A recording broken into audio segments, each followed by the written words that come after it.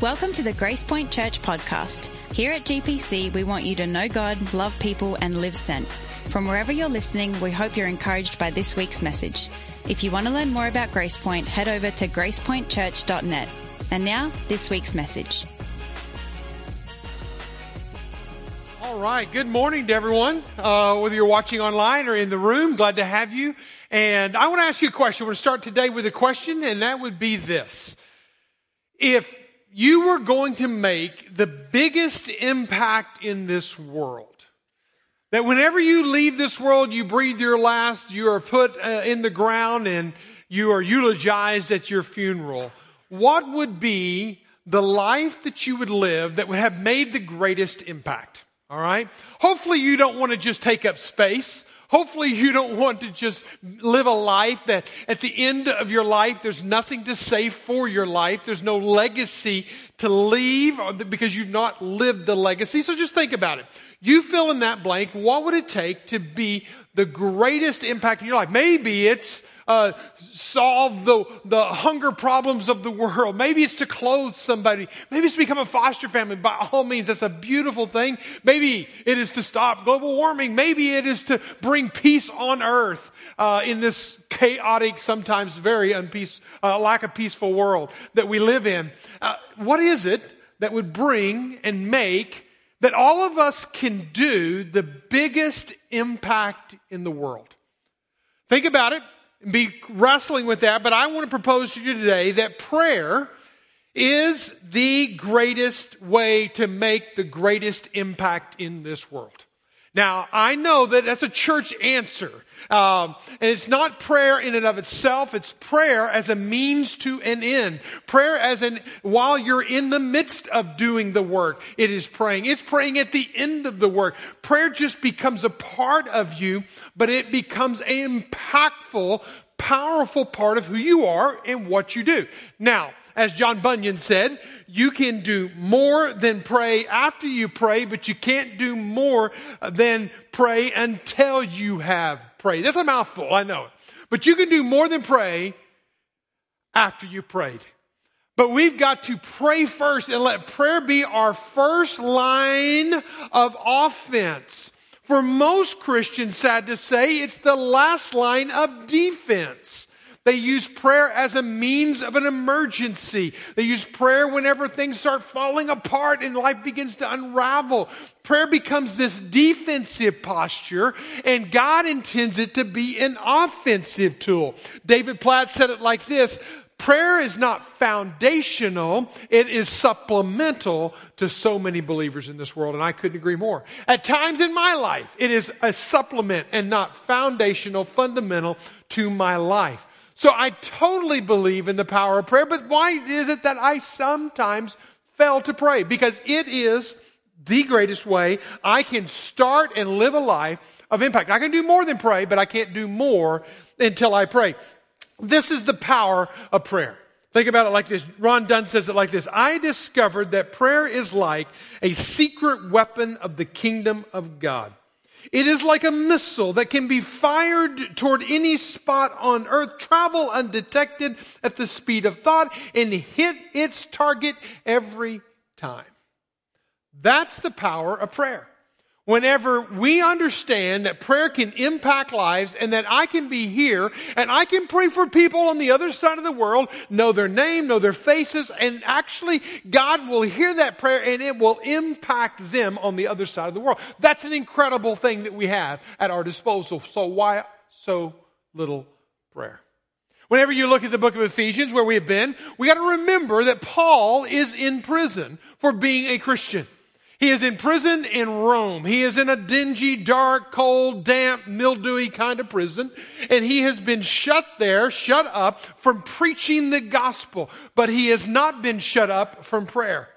See, it doesn't bother me immensely that we don't have a lot of public prayers nowadays, whether it's in the courthouses or in the schoolhouses. That's awesome whenever it can be there. But that doesn't bother me as much as that we don't have prayer in our houses, in our lives.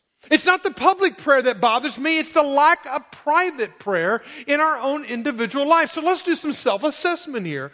How much does prayer carry me? How much do I use prayer as an offense? How much is prayer foundational versus supplemental in my life? But Paul is shut up, but he is not shut down. He is shut up in prison, but he is not shut down from praying. He is in he is in Rome, but he is praying across the Adriatic Sea to his famous, loved village of Ephesus, the area of Ephesus where he had spent 3 years more than any other place in his ministry. And he is praying from a prison cell, locked up, shut down, but not shut up, from praying for a people across an ocean. And that prayer is penetrating and impacting. And it's a lesson to us today that nothing, they may take prayer out of school, but as long as there's a student and as long as there's a test, there will be prayer in schools. What does prayer life look like for you? Is it one of those that is a part of your life, is a sustaining part of your life? We have a group of people that meet every Wednesday morning. They meet, and it's a Wednesday prayer. You don't even have to sign up. You just got to show up. But you know what? We have never had, at 9 a.m. in the morning, so many people that we had to turn people away. We've never had so many people come to pray on Wednesday morning that they have to. I know it's work time, and I know there's school going on, but maybe if there's some flexibility in your life, and maybe you can show up and be a part of that time. But again, if it's not that time, how are you praying consistently in we pray for your prayer requests as you text them in to 97000, GPC Connect. There's a little place there that you can send in your prayer requests. And I promise you, I read every single one of them every single week. I pray for them, and plus other pastors do the same thing. So we are praying, and we want to pray, and we want to see the impact of prayer in your life and in our life. But take your Bibles and open to the book of Ephesians chapter 3. Whenever you read Ephesians, as I pointed out in the beginning, chapter 1 is nothing but prayer, praise, and pray. It's just like he's starting with prayer, he's starting with praise, it's all mixed in and all right there together, and how he is just exalting over, and yet he is in prison and he is still praising. And yet he is in prison and yet he is still praying. The entire chapter 1 is a prayer to God, whether it's in praise or praying for the people of God. You go to the end of chapter 6, where we'll be in the new year, where we're going to talk about spiritual warfare. And he's going to tell us that we put on the armor in prayer. We're going to fight our battles. We're going to win in life whenever we learn to live a life of prayer. And right in the middle, in chapter 3, where we are today, you will find Paul praying again. So whether you're looking in the beginning or the ending or the middle of the book of Ephesians, you find Paul in a state and a mindset of prayer. Whenever you look at Ephesians chapter 3, you find where he starts with a purpose statement. In chapter 3, verse 1, it says, for this reason, and Brett did a great job explaining the stewardship of the mystery of the gospel of Christ. And then he goes on in verse 14, and he says, for this reason. So what does he do? Why does he repeat himself? Because he's giving the purpose of this letter. The purpose of this letter is that we would be reminded that we're a steward of the gospel, that we are keepers of the gospel, that we have this precious message, that we have this present reality. This mystery is made known to all of the peoples of the world. And that is why he writes. But he writes for another reason, for this reason. And it's for this reason that I want to, number 2, that I want to zero our attention in on today and focus on why he is calling us to pray. Because we can do more than pray, but we cannot do more until we pray. Let's look at verse 14. Of chapter 3. It says this, for this reason I bow my knees before the Father, from whom every family in heaven and in earth is named. Now I love it here because he gives us Paul's posture in prayer. He bows his knees. All right? If you want to know what kind of posture you need to have, then maybe that's a posture. And at any time in our worship service, any time during a song set, think nothing of it if you turn around and turn your chair into a kneeling altar to the Lord. You can kneel. Daniel kneeled in prayer, but that's not the only way you pray. David sat and prayed. And then you have other times when Stephen was standing and then he goes to kneeling when he was being stoned. We have a time where Abraham stood and prayed over Sodom. Jesus fell on his face and prayed. So there's not just one posture of prayer. We typically teach our kids to bow their head and close their eyes and put their hands together. But you see in scriptures that many times their hands are lifted up in the heavens and their eyes are gazing into the heavens as they pray. So there's not one particular posture. However, there's a posture of humility. Whenever Jesus calls out arrogance, standing in public, calling out your prayers, arrogance is not the right posture. It's a posture of the heart. The second person we see person. Posture, we see person in there. And who is he praying to? He's praying to the Father. The person of our prayer is the Father. You don't pray to Mike. I can pray with you. I can pray for you, but don't pray to me. Don't pray to a bishop. Don't pray to a pope. Don't pray to a priest. Don't pray to Mary. You pray to the Father. When Jesus was teaching his disciples how to pray, he said, Our Father, which art in heaven, hallowed be thy name. This is how you should pray. We are to pray to the Father. Hebrews chapter 10, verse 19. Since we have confidence to enter the holy places by the blood of Jesus. We can go confidently into the presence of God by the blood of Jesus, not by Mike, not by Mary, not by Joseph Smith, not by anybody's doing works of righteousness for me, but by Jesus' blood and his alone. That's how we get our prayers to the Father, through the posture of humility, whether you're standing, sitting, bowing, whatever. The person is the Father. You're praying to the Father. But I want to spend the rest of our time talking about the prayer. So if I'm going to make an impact in this world, if I want to make an impact on my children, this is a prayer, parents, you can pray for your children.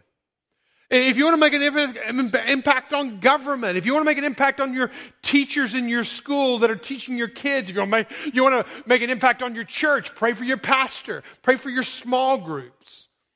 And pray this prayer as he gives it to us beginning in verse 16. So then he begins to pray. He says, that according to the riches of his glory. Now, as you go through here, you're going to see the word that highlighted a few times because it's very important whenever you're understanding this passage that you understand the way Paul's writing it. And when you see the word that in these times that I've highlighted, it's what's called in Greek a hina clause. The hina clause speaks to the purpose, the goal, the intent.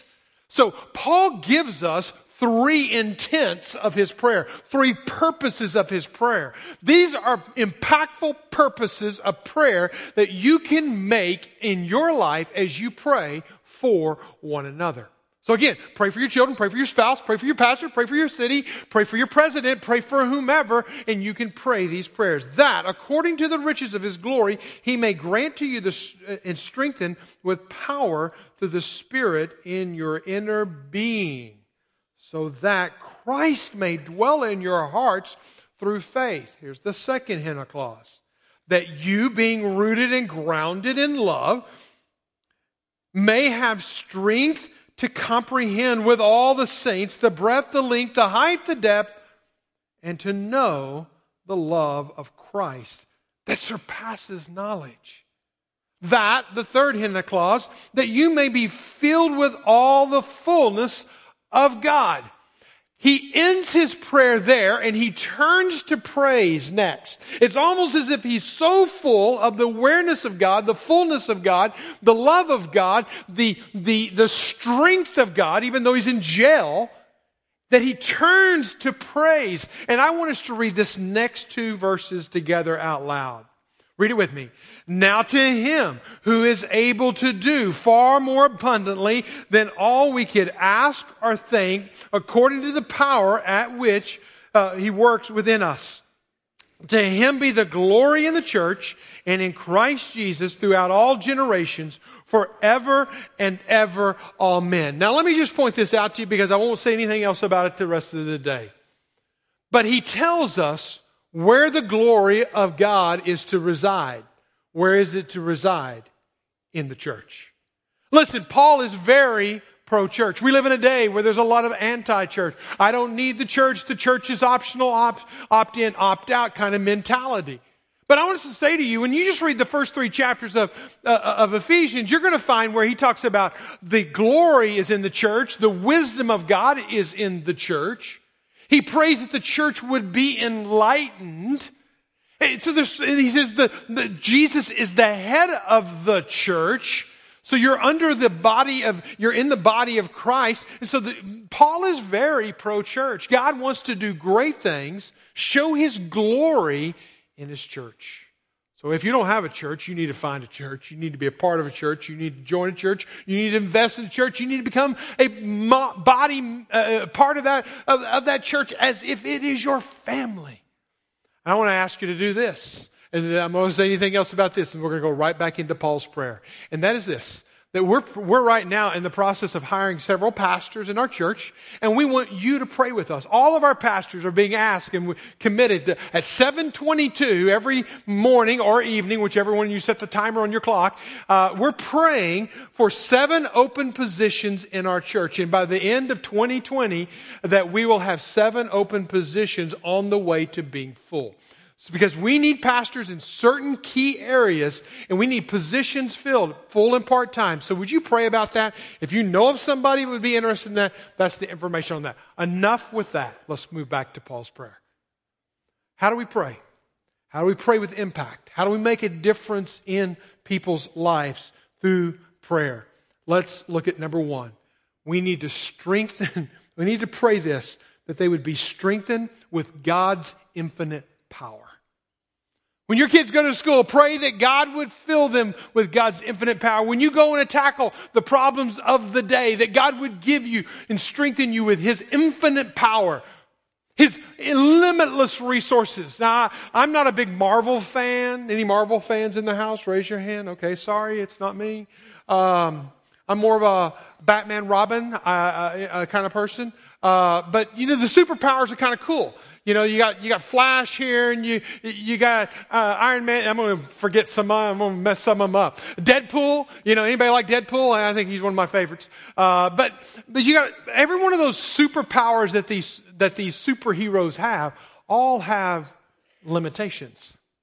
Even Superman has kryptonite.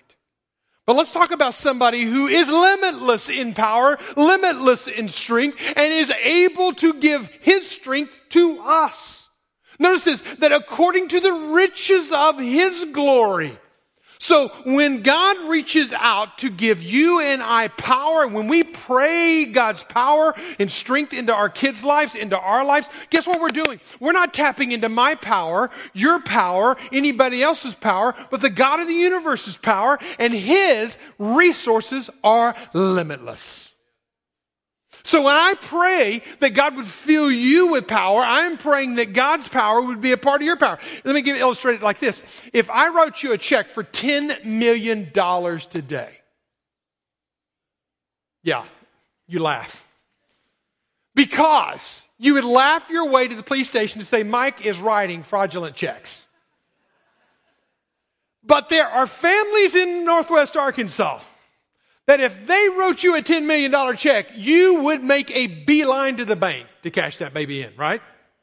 Because you know that there's some people in Northwest Arkansas that can have that level of resources. When God says that He's going to fill us with His strength and His power from His riches and glory, that is limitless, that is infinite, that is ongoing, that is never ending. Notice what He said there. He said, from His riches and glory, He may grant to you to be strengthened with power.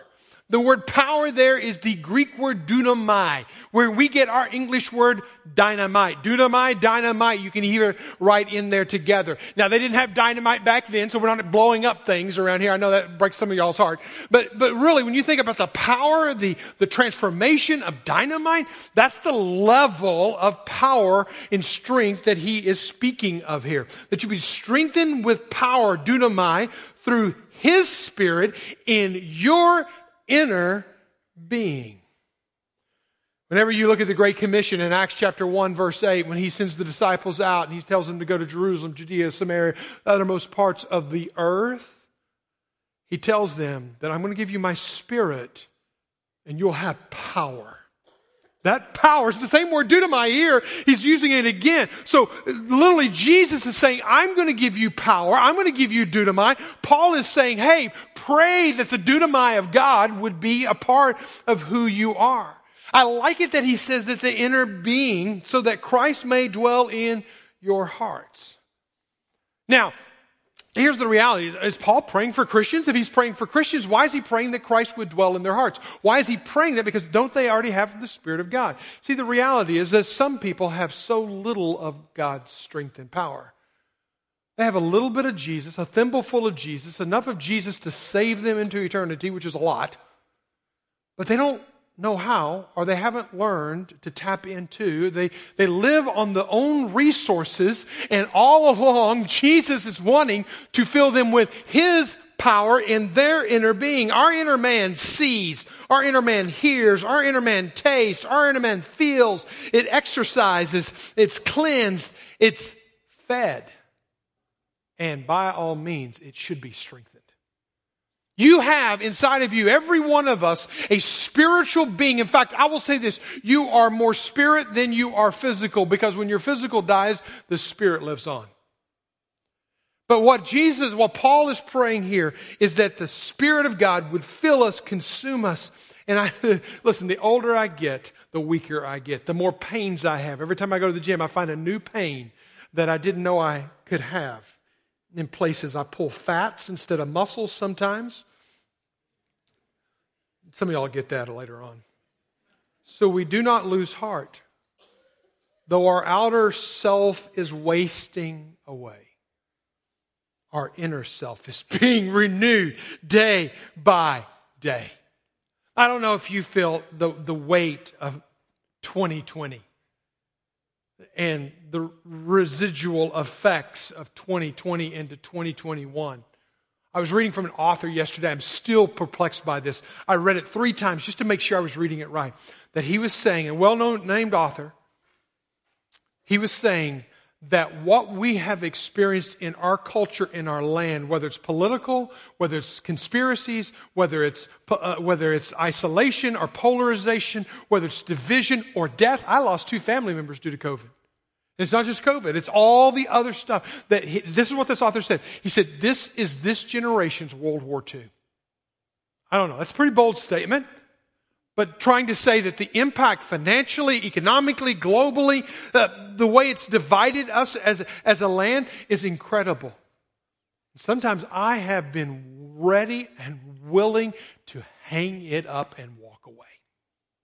I have been one of those pastors that have actually prayed, God, move me. Show me where stage left is so I can take it.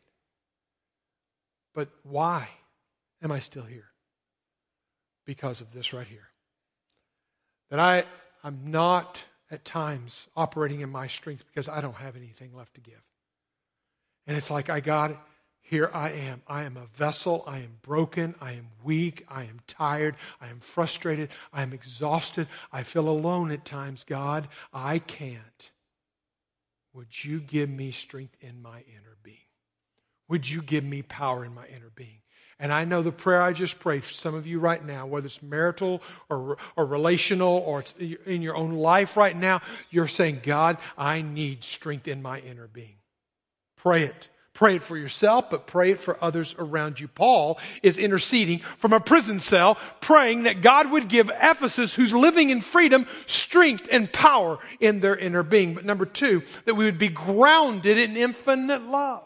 So not only would we have strength, but we would be grounded, firmly established in infinite love. Not the intimate love, not the imitation love of our day. I will say this, in my opinion, 90% of the love that's put out in propaganda, in social media, in movies, in song, 90% of that is a cheap imitation of what real love is. When you look at what real love is from a biblical perspective and embrace it and unpack it and unravel it and insert it into your soul, that's why Jesus could say, your love for one another will prove to the world that you're my disciples. It's literally the love that we have for one another And just remember that in the weeks ahead of our heading into this election season. It's going to be our love, not our stance. It's going to be our love that's going to be the greatest witness that they truly do belong to Jesus. They truly do belong to Jesus. If you go on to verse 18, it says, may have strength to comprehend, to apprehend, to take hold of, to understand, strength to comprehend with all the saints, the breadth, the depth, the length, the height, the depth, and to know the love of Christ that surpasses knowledge. Now notice this is God, kind of God cubed here, or love cubed. He says, I want you to take a measuring tape out there, and I want you to measure out God's love. And it's kind of like an exercise in futility, because you will not be able to measure the height, the depth, the breadth of God's love.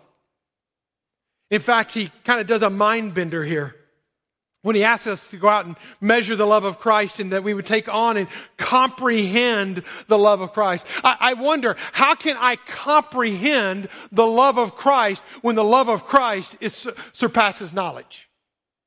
Think about that. It's almost like you're doomed to failure. I want you to comprehend, I want you to take hold of, I want you to understand, I want you to live in, walk in, breathe in that love of Christ. But I also want you to understand that you'll not ever understand it. How can that be? It's a recipe for failure. Is it a hyperbole? British pastor Martin Lloyd-Jones explains it as far more than a hyperbole. He says, take a small, tiny container, take it to the edge of the ocean, dip down that small, tiny container, and fill it up to the rim with salt water from that ocean. Put the lid on that, and you have salt water in that container. Then take that container and throw it out as far as you can throw it out into that vast sea, that vast waters, that vast body of ocean. The bottle is full of the ocean. The ocean is in the bottle, and the bottle is in the ocean. Yes, we can comprehend the love of Christ. But even as we comprehend the love of Christ, we need to realize there's an infinite, endless supply of that love. That's how mind-blowing and infinite is the love of Christ. But I'm going to point this out. That's verse 18 and verse 19. The purpose clause is not there. He describes this, but if you go back to verse 17, we get the purpose clause. This is what I'm praying. This is the goal. This is my ambition. That you being rooted and grounded in love.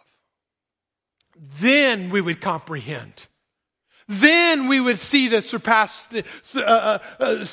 knowledge of God's love that is beyond our understanding. That we would be rooted and grounded in love. Again, in a day of polarization, I wonder sometimes, what are we anchoring ourselves to? Does love come out? Does love manifest itself? Or does it just look really good on the surface, but really deep down in our soils of our souls, there's not that love of God? We would be grounded. What is the soil that you're growing and becoming in? Is it the love of Christ? What is the foundation on which your life is being built? Is it the love of Christ? My mom used to take us camping. A lot of our vacations when I was growing up was camping. And one time we went up to Six Flags in St. Louis and went to this little community outside, Times Beach, Missouri.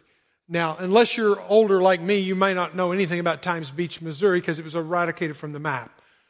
But about a year before before it was locked up, abandoned, because there was toxicity in the grounds, we went there camping.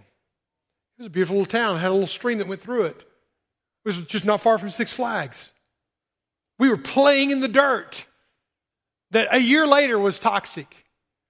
You know what? You can look good on the outside, but if the soil of your soul, the foundation of your life is not growing deeper and deeper, wider and wider, higher and higher into God's love, then we're missing it.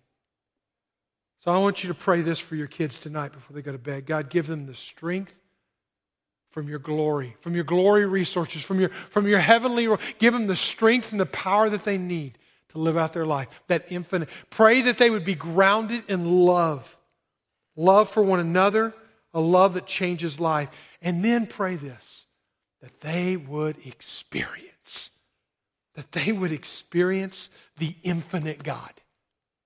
That they would tap into this infinite God. So I want to ask you a question. How big is your God?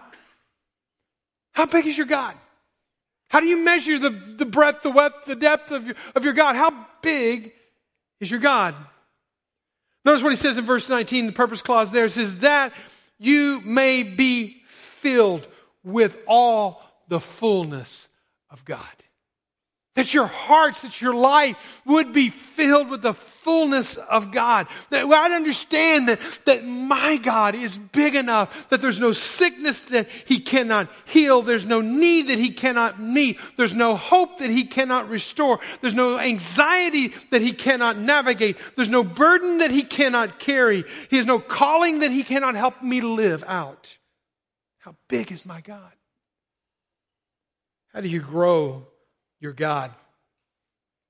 You increase your prayer. It puts you in a posture where it's like, God, I can't. I need your strength. God, I'm angry. I need your love. God, I'm ready to give up. I need your fullness. I need you to fill me and consume me. You increase your prayer, that'll increase your size of God. 25 times in the Bible do we get recorded references to the prayer life of Moses. One of those times, probably one of the most epic times in Moses' life, is after 40 years of living out away from life's calling that God would have for him. 40 years of living out with the Midianites, away from Egypt, away from his people, because he tried to at one time take it into his own hands. He had to run for his life. He was on the Egyptian FBI most wanted list.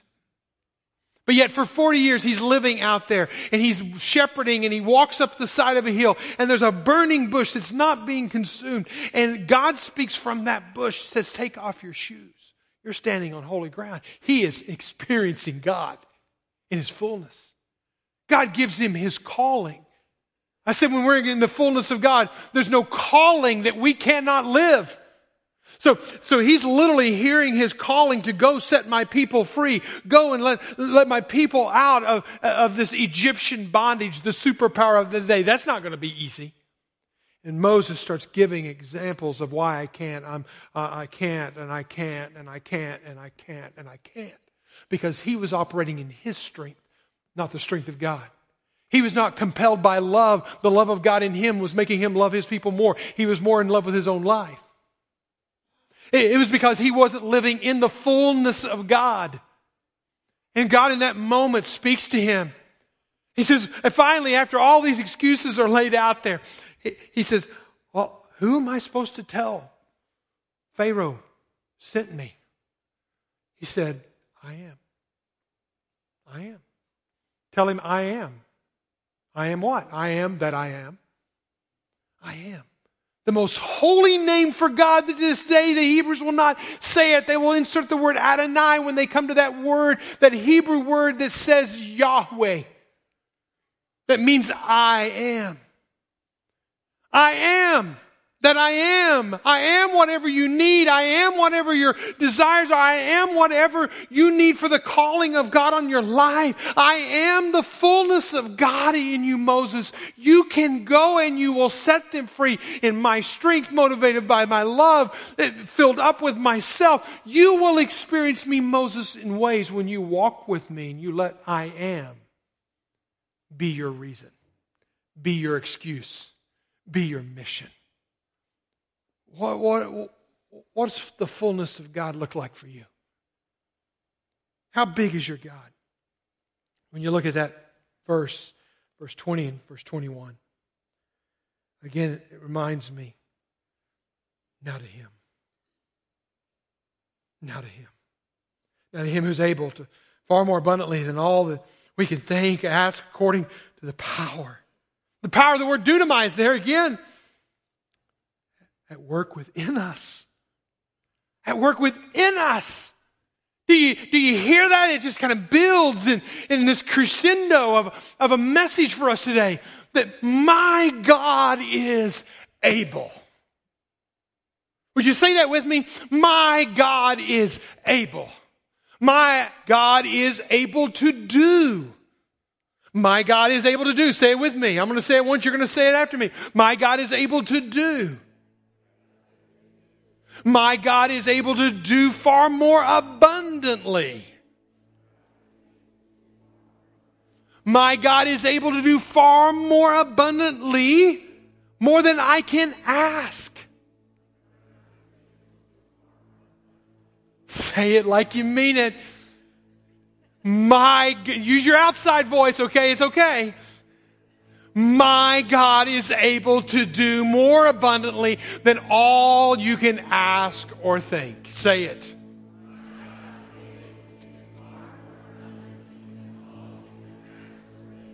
And let's say this next phrase together.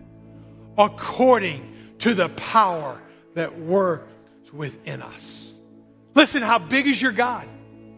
Spend more time in prayer. Spend focused time. Spend intensity in prayer. That might help. But ask God to give you His strength. Ask God to fill you with His love and ground you in His love and to grow you in His love. And ask God to give you His fullness. That we can say this all together one more time. My God is able to do far more abundantly than all I can ask or think according to the power that works within you. Would you stand and worship with us? Thanks for listening to the Grace Point Church podcast. To stay up to date on all things GPC, follow us at Grace Point NWA on Facebook or Instagram.